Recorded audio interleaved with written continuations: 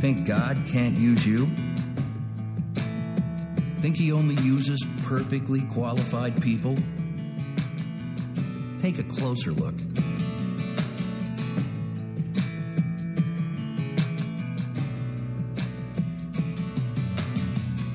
Moses was not a great speaker. Jonah ran from God. Jacob was a liar. Noah got drunk. Rahab was a prostitute.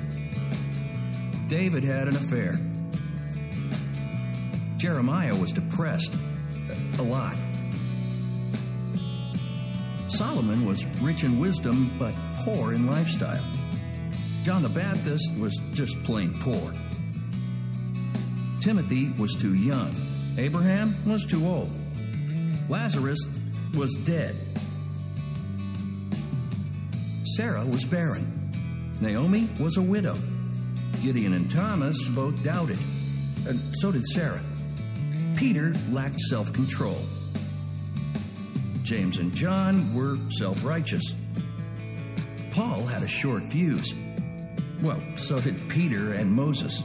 Actually, lots of people did. God's army isn't perfect. It never has been. It's the march of the unqualified. Get in line.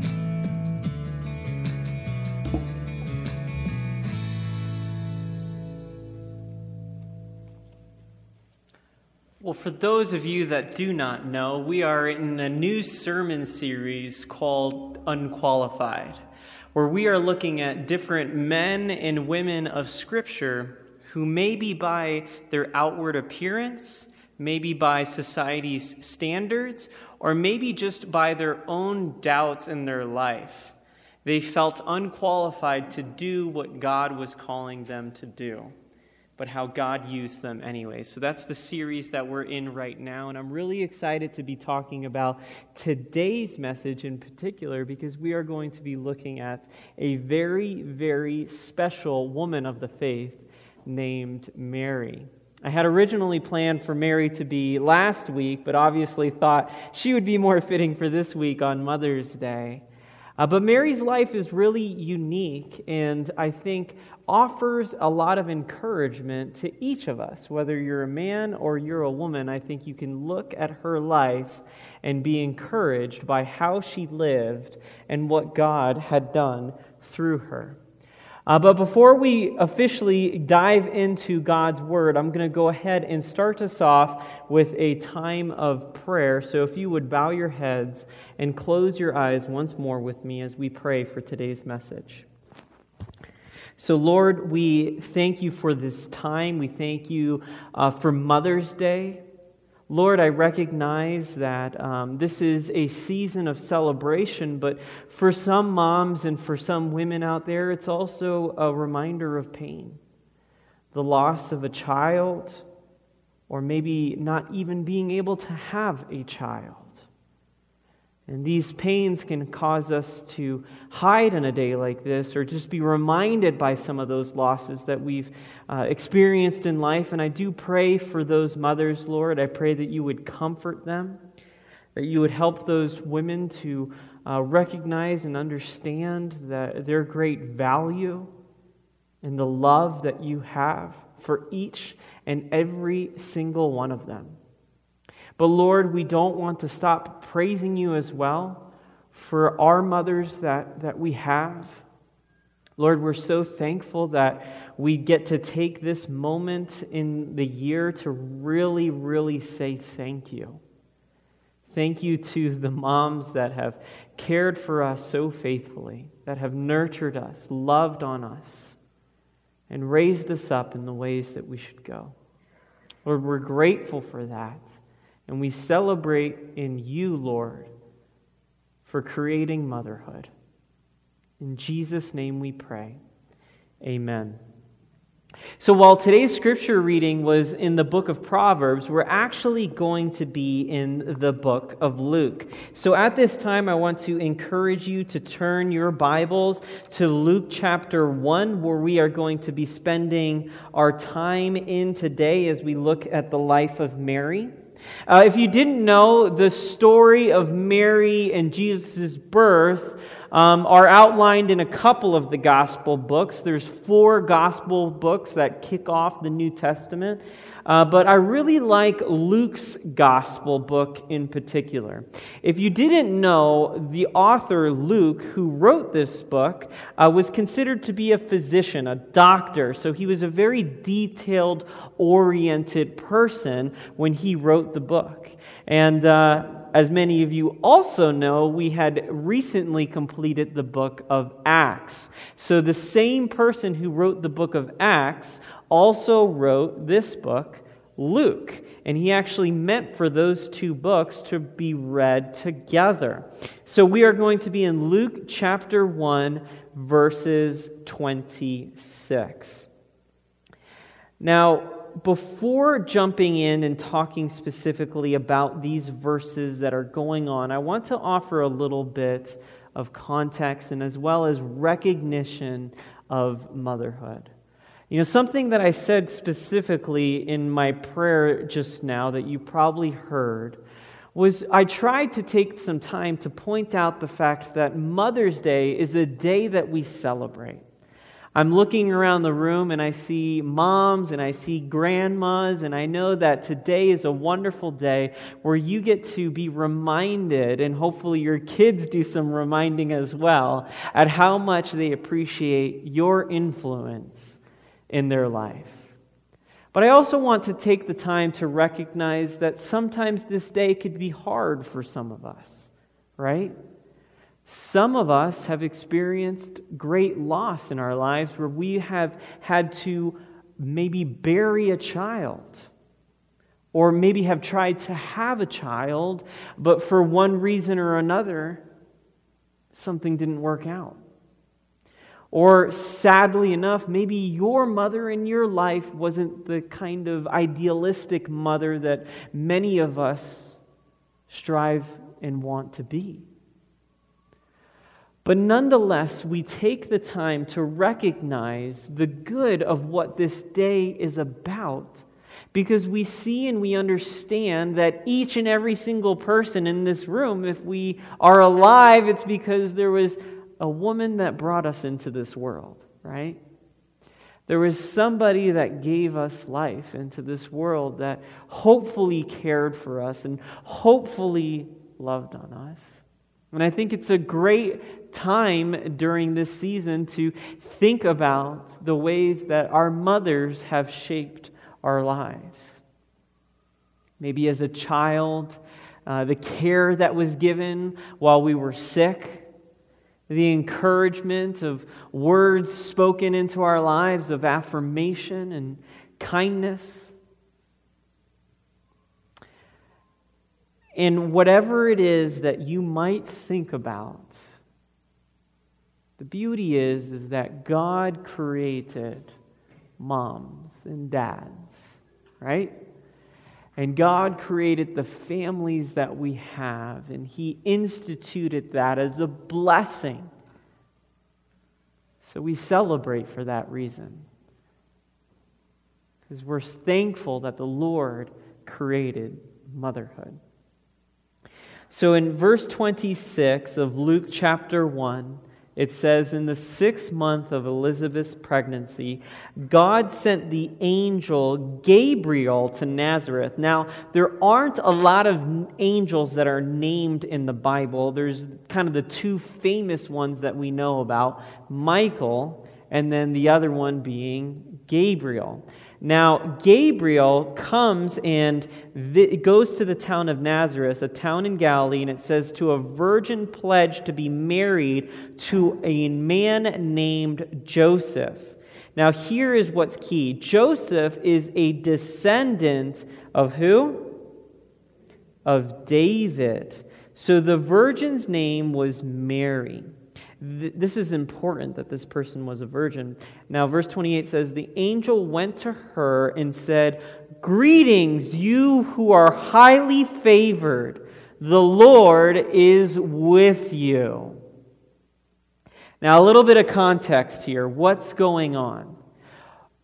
Scripture is taking the time to set something up meaningful. So it mentions this person named Elizabeth. Who is Elizabeth? Elizabeth specifically is Mary's cousin. And something remarkable already happened to this person named Elizabeth. And some of you who have maybe read scriptures before can remember what this remarkable thing was. And that was specifically that in her older age, God blessed Elizabeth with a child named, anybody guess? John, correct. Blessed Elizabeth with a child named John. And if you read the scripture about that, it's kind of funny how John's father ends up becoming mute and all these things happen. But what ends up happening with the life of John is John ends up becoming the same John the Baptist that we know about later in Scripture. The man who lived out into the wilderness, who prepared the way for Jesus's announcement and ministry into the world. This is the same John that said, I don't even deserve to untie your sandals, Jesus, let alone baptize you. So what Luke is doing here is he's linking up these two powerful moments where God has brought forth a miraculous situation of motherhood. One with Elizabeth, and now the other one with Mary, as we're about to see. But the setup between Mary goes back and points to this person named David. Why is that? Well, if you know your scriptures well, hundreds of years ago, what happened was God offered a promise to Israel that through the line of David, God was going to bring a Savior into the world. Now, if you know anything about the line of David, then what you know is that the line of David was plagued with both good kings and bad kings. The kingdom of Israel had struggled for years and years and years. And really, since David, there was division after that. The kingdom of Israel never really saw the splendor of their entire nation since David and maybe Solomon's passing. That is, pretty much every single generation after that, as hundreds and hundreds of years continued to go by, the nation of Israel struggled. So there was this deep hope and this deep desire that hopefully one day things would be better. Now, eventually, what we would learn is of this prophecy that God was going to do something miraculous, that He was going to usher in this king who would again restore Israel in its glory. And He would do more than just that. So this angel, as I read, goes up to Mary and says to her, "Greetings, you who are highly favored, the Lord is with you." Now, I like how Mary responds to this. In verse 29, it says that Mary was greatly troubled at his words and wondered what kind of greeting this might be.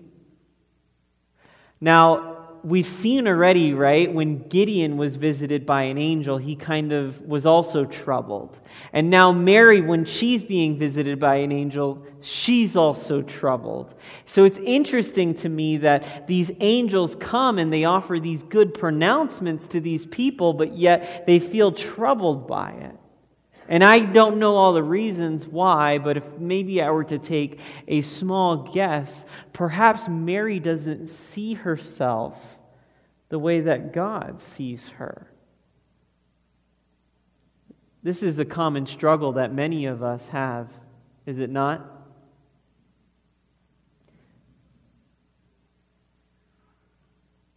You all right there, buddy? This is a common struggle that many of us have, is it not? That sometimes we don't see ourselves the way that God sees us. So the angel replies to her and says, but the angel says to her, "Do not be afraid, Mary. You have found favor with God. You will conceive and give birth to a son, and you are to call him Jesus. He will be great, and he will be called the Son of the Most High. The Lord God will give him the throne of his father David, and he will reign over Jacob's descendants forever. His kingdom will never end." Now, I don't know about you, but I think this is probably some of the best news that you could possibly ever get if an angel was to come and visit you, right? That you have found favor in the Lord, and that the Lord is literally through you going to birth forth someone who is going to be in the reign and line of David, and that his kingdom will never end.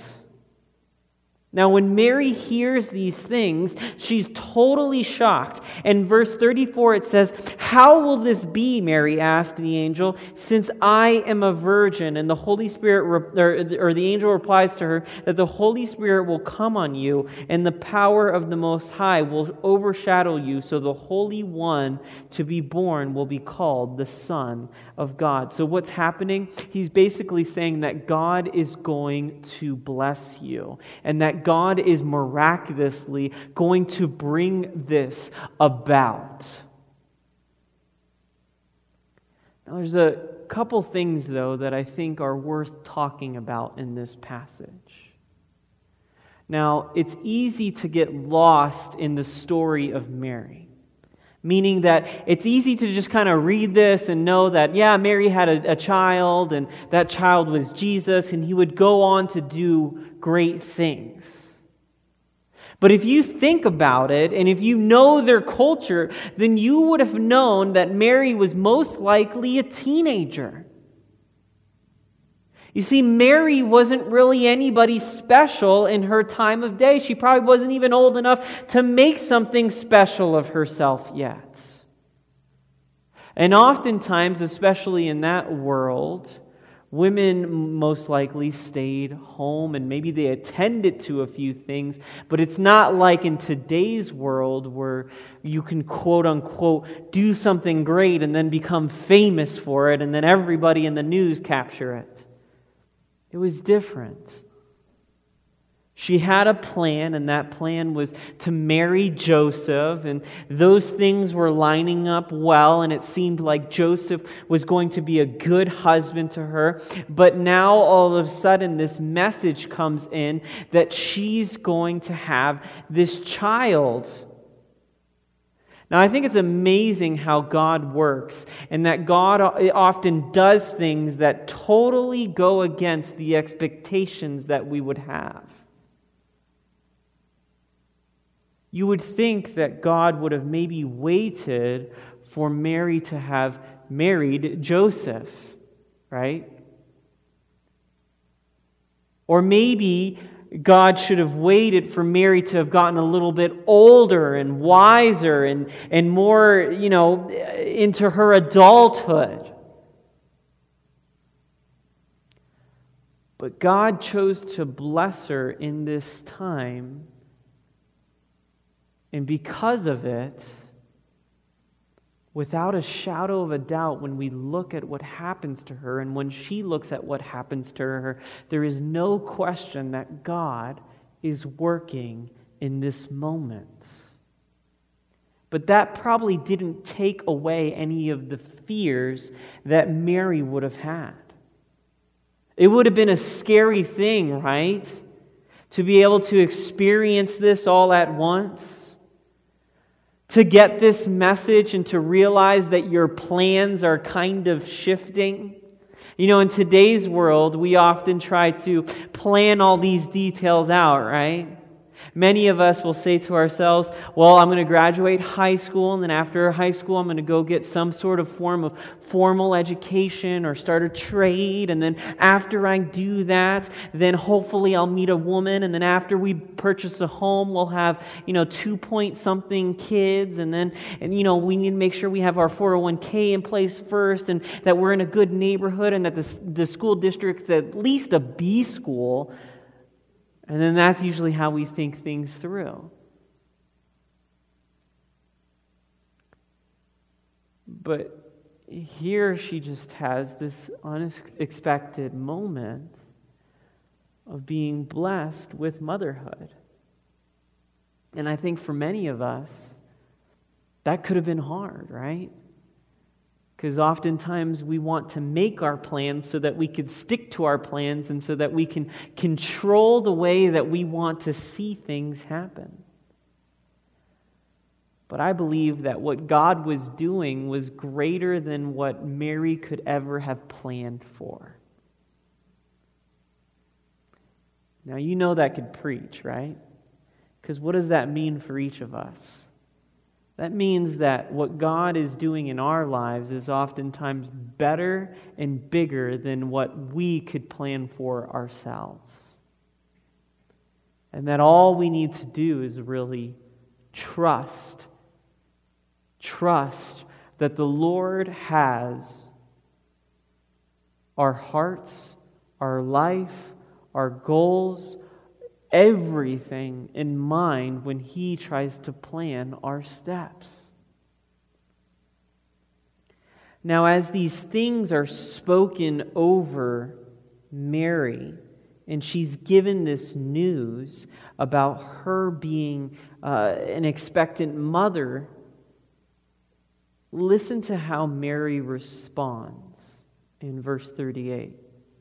She says this, "I am the Lord's servant," answered Mary. "May your word to me be fulfilled." Then the angel left her.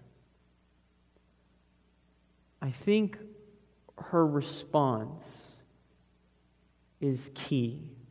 And I think it could be a mistake for us to not recognize just how important that response was.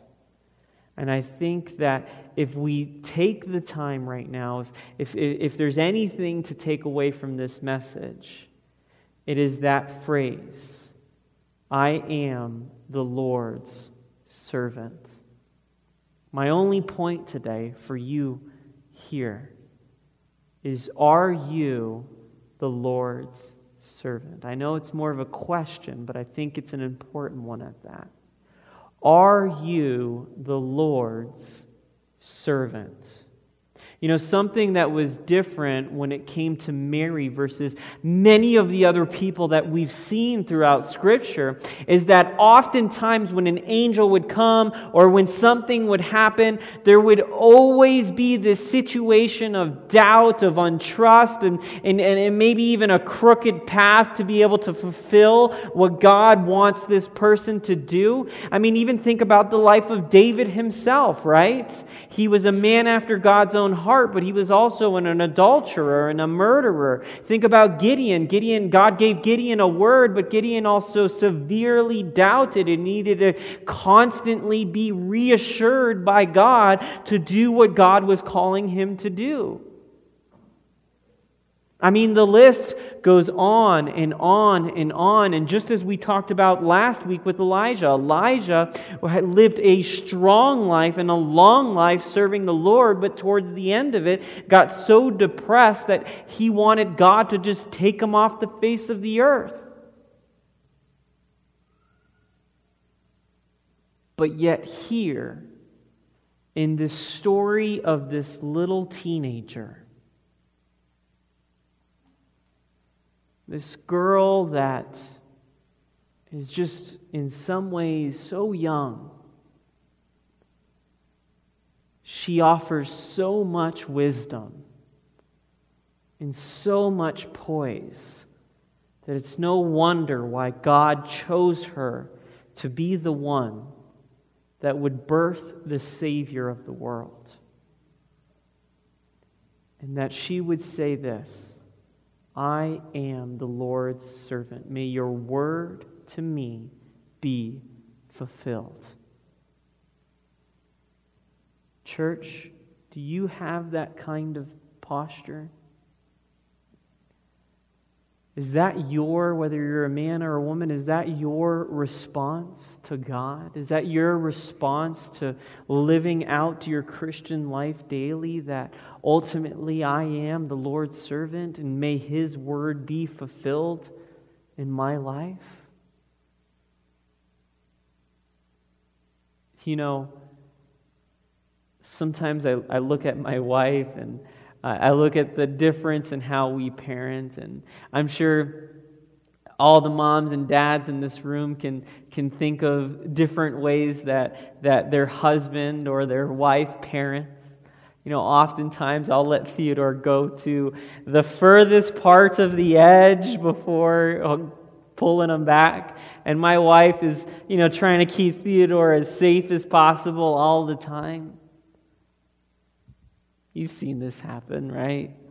Where maybe in a woman's perspective, compared to dad will throw him up a little too high. Can you imagine what it would have been like if your child was the Savior of the world? I mean, we have all these fears and anxieties over our kids' well-being, let alone Jesus, the one that's supposed to have a kingdom that lasts forever. I can't imagine what that would have looked like. But I think the lesson that we need to take with ourselves today that we can apply is, are you a servant to God? Are you willing to do what God calls you to do in life? And if you are, then there's not much more that we have to worry about, right? Because the Holy Spirit will lead us. The Holy Spirit will guide us. The Holy Spirit will minister to us and help us through every situation that we go through. Because God is faithful to His people. Mary would eventually give birth to Jesus. And while she had the great honor and blessing of being a mom, it must have been very difficult. One, because of all of just the adversity that she had to face. But two, how do you parent a child when they're literally the one that's probably always right? You ever think about that? But ultimately, realizing that your son is destined to die, that your time on this earth with them will be numbered, that there is a running down of the clock. I can't imagine what that would have been like for Mary, to have witnessed her son being hurt and crucified and just going through what he went through. But one of the things that I think that encourages us with is to realize that our influence on our child's life, for however long or short it might be, matters. Mothers, know this and know this well, that you are an anchor for your children. That your children, whether they verbalize this or not, look to you for so much more than you possibly know. You are special to them. You help hold their world together in many ways. when they are down, when they are struggling, when they are in need, they think of their mothers. Because mothers are really good at reminding their children that everything's going to be okay and that I love you. And for that, we're thankful for moms. We're thankful for everything that moms do in our lives, and we know the list is long. But I pray that today, as we close out this message, that you'll be encouraged by those same words that Mary said, that I am the Lord's servant, and may your word to me be fulfilled. Amen. Let's pray. Father, we thank you so much for Mother's Day. We thank you for all of the moms in the room today. I pray, Lord, that we can just always take the time, not just once a year, but daily, to be able to recognize the great care and love that moms offer our lives. We thank you, Lord, for how moms have modeled so well what it means to be a woman that fears the Lord. I just pray, Father, for each and every single mother in this room, that you would continue to bless their ministry to their children, to their families. Lord, for the women that might not even be moms in this room, that they would realize that there is somebody out here in this world that they can be the kind of mother to, mentor in that way. Father, I already know that there's a few women in this church that do that for me oftentimes, with my mother being thousands of miles away. And I'm grateful for that, Lord. But ultimately, Lord, we are so thankful for the work that you do in and through each and every single one of us. May each of us, as Mary responded to you, have a posture in our hearts where we say, I am the Lord's servant. May your word to me be fulfilled. That is our heartbeat, Father. In Jesus' name we pray. Amen.